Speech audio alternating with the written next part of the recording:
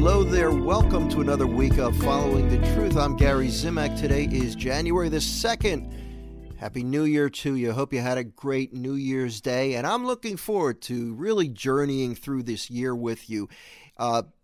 Very soon, I believe it's tomorrow. I'm trying to think when I scheduled this, but I'm going to be publishing the details of my Give Up Worry for Lent Parish Mission Tour for 2023. That's going to be coming out either today or tomorrow in my daily email reflection. So if you've signed up for it, if you haven't signed up for it, head on over to followingthetruth.com and sign up for it there if you'd like. I also will post something on my website, followingthetruth.com. We've got 7 parish missions this year. It's going to be my biggest Lent ever. So we're going to do a lot of Give Up Worry for Lent parish missions. So hopefully you and I are going to get to meet, or if we've already met, we're going to get to see one another again. I'll stay tuned for the details on that. So today, being January the 2nd, the theme for today's podcast is remaining in Jesus. You know, over the past few weeks, we've been focusing on the idea that the Word became flesh. The second person of the Trinity became one of us. I mean, God became man so that man could become God one day. And it's more simple. It's not as simple as that, but it doesn't mean we by ourselves become a divine being, but we become incorporated into this relationship between the Father and the Son. We are incorporated into Jesus, into the body of Christ. It's kind of amazing how it works. We are adopted by virtue of our baptism into the body of Christ. So we become adopted sons and daughters of the Father, and we can live with Jesus not just in this life, but in the next life. So eternal life begins the moment we're baptized. That's when this transformation occurs in us.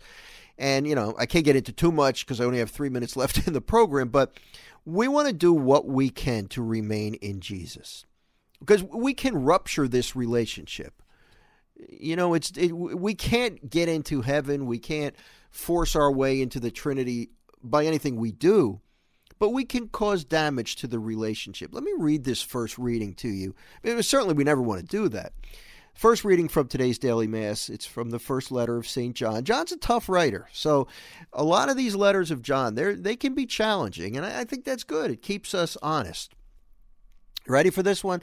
John chapter 2, verses 22 through 28. Beloved, and he starts out nice and sweet, right? Beloved, who is the liar? That changed quickly. Whoever denies that Jesus is the Christ. Whoever denies the Father and the Son, this is the Antichrist. Man, anyone who denies the Son does not have the Father, but whoever confesses the Son has the Father as well. Let me read a little bit more, and then we'll talk. Let what you heard from the beginning remain in you. If what you heard from the beginning remains in you, then you will remain in the Son and in the Father. And this is the promise that he made us, eternal life. I write you these things about those who would deceive you. As for you, the anointing that you received from him remains in you, so that you do not need anyone to teach you. But his anointing teaches you about everything and is true and not false, just as it taught you. Remain in him.